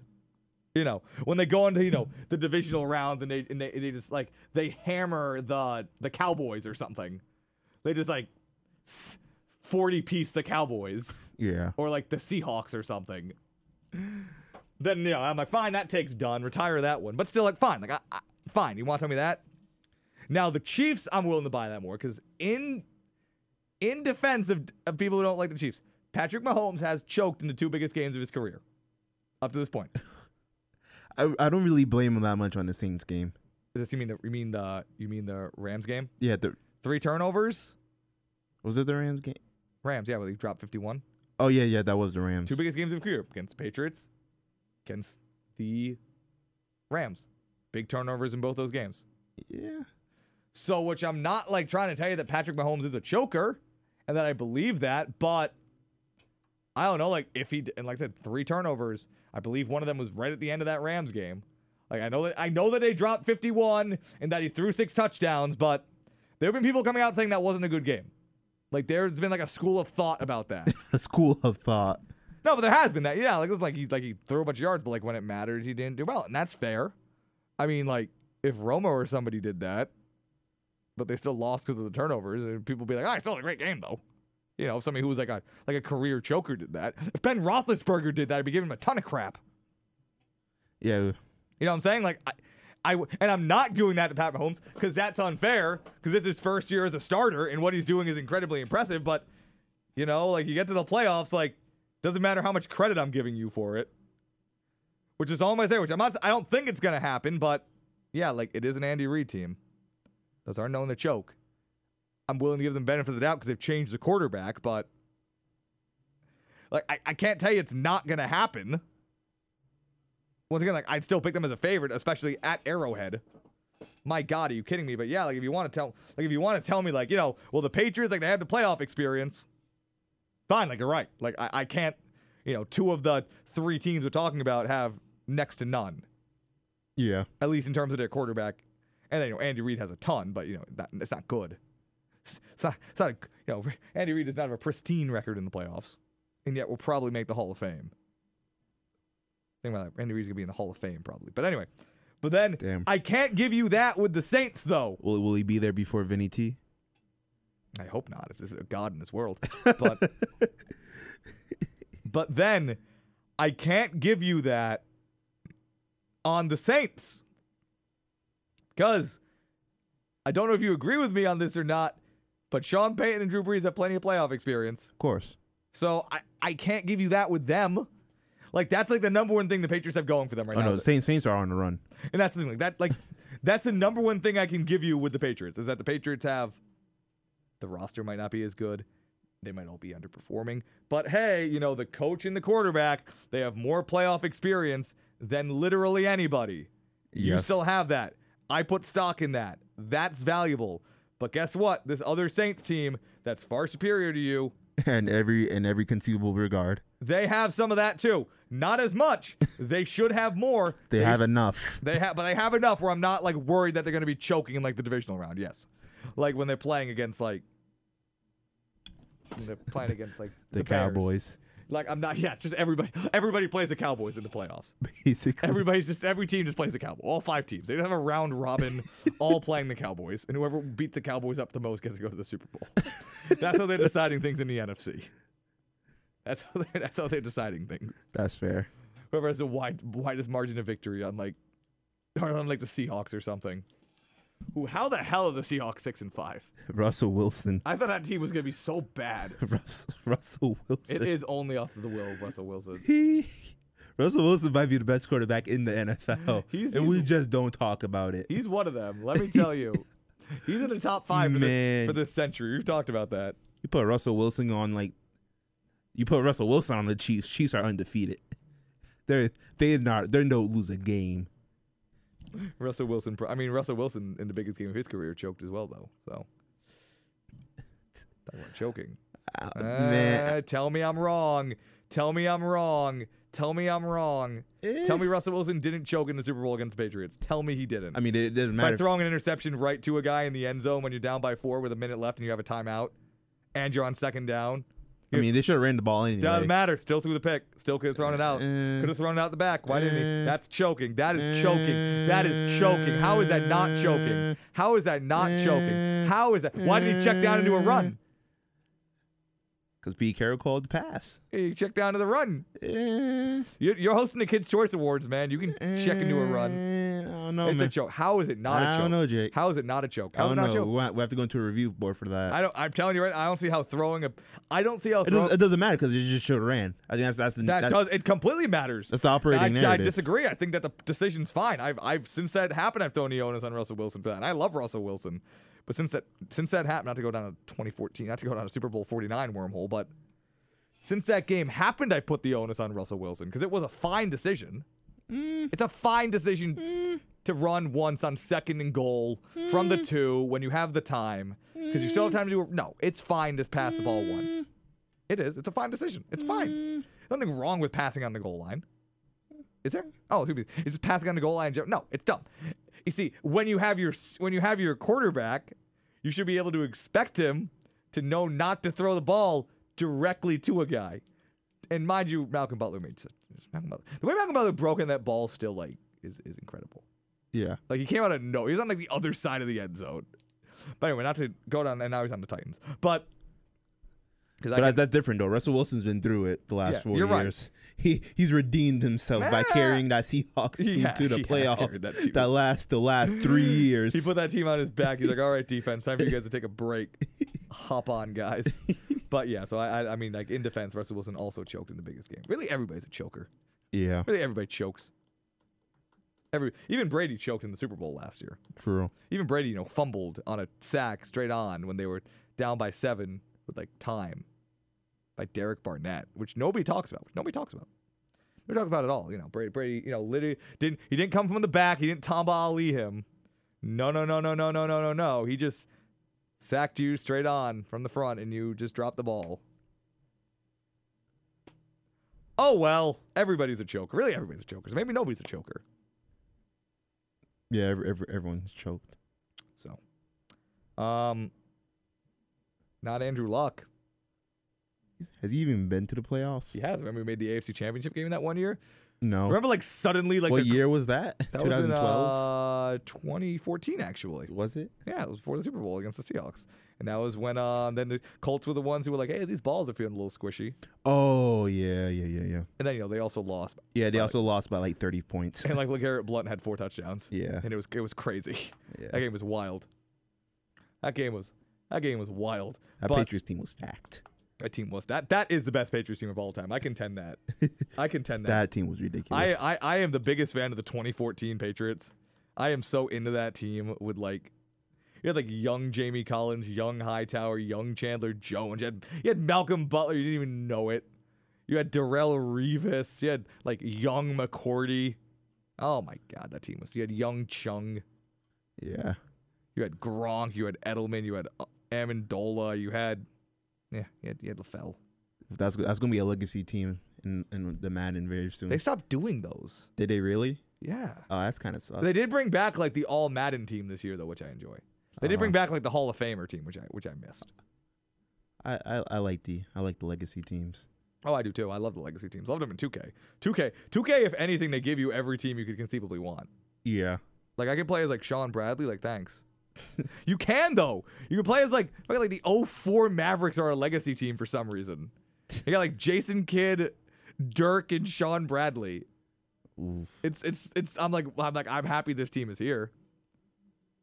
So anyway, Sean Bradley I think might have a ring. But anyway, so the last piece of news. Any more thoughts on the NFL? No. So last piece of news coming out last night from our good friend and holder of all the cards, the non-choker, David Price. Yeah. Announced yesterday on Twitter that he is starting a Twitch, and that his Twitch handle will be, if I can find it, if I can find Astro's dad's Twitter. His Twitch is Slim Duncan 1424. So Slim Duncan 1424. So, I think that's a terrible idea for one thing. Yeah. I don't think David Price is gonna be able to survive a Twitch chat. No. Like David Price can and he did actually play, but like David Price from like a mental perspective could barely handle being like asked questions about his own performance. I think he's gonna handle a Twitch chat. What do you think is gonna happen when like 4chan raids David Price's Twitch or something? Like David Price got mad at people. I mean, I don't even think he needs to. Just r/LA is gonna pull up. What? The entire Dodgers fan base is gonna. Yeah, that's gonna be it for him. Does it? The entire city of Los Angeles. Like I don't feel. Yeah, I love that it's happening. Don't get me wrong. I love that it's happening, and maybe I'll go on there and maybe talk to David Price on Twitch, get him to come on the show. Maybe get the Professor Elm David Price collab. I'll host him. Yeah. Maybe I'll hit some squads with Price. Maybe we can do some Minecraft with David Price. Maybe. Hop on some crap. Get him to do a. Oh my God! Can we shiny hunt with David Price? Maybe. Get the Professor _Elm 5 stream started again. Maybe. With our good old. So yeah, David Price starting a Twitch. I don't really have many takes on that. I just wanted to bring it up. Yeah, I don't have takes either. But I just thought it was important to mention because it's significant news in my eyes. I think it's significant news. Yep. So we'll go see how that goes. I guess he was doing it like in the season. Like, can you? I hope this I hope he like is doing it like in season. Like they start doing bad. Like David Price is on Twitch. Everybody gets to give him. I don't know. I'm excited. I'm lining up my David Price Twitch takes for when they become relevant. So anyway, though, with all that out of the way. Yep. You've been listening to The Stadium Experience with Jake Elmsley. Jordan Moment's been with me here for all the things we've done in the present. Also, once again, very big thank you to Sean Grande for joining me on the show earlier on the episode. Had a great time talking to him. Hope to get some more guests, trying to expand my guest repertoire. But anyway, thank you everybody for listening. You've been listening to The Stadium Experience with Jake Elmsley on 90.7 WXIN. We'll be back next week, Wednesday, from 4 to 6 p.m. And that will not be the last episode of the semester either, Jordan. I'm going to keep going until I go away. Wow. We don't stop when school stops here. Ooh. We do not stop. I can't stop during the playoffs. Playoffs coming up, so that'll be happening. And I will see you all next time. And have a lovely rest of your week.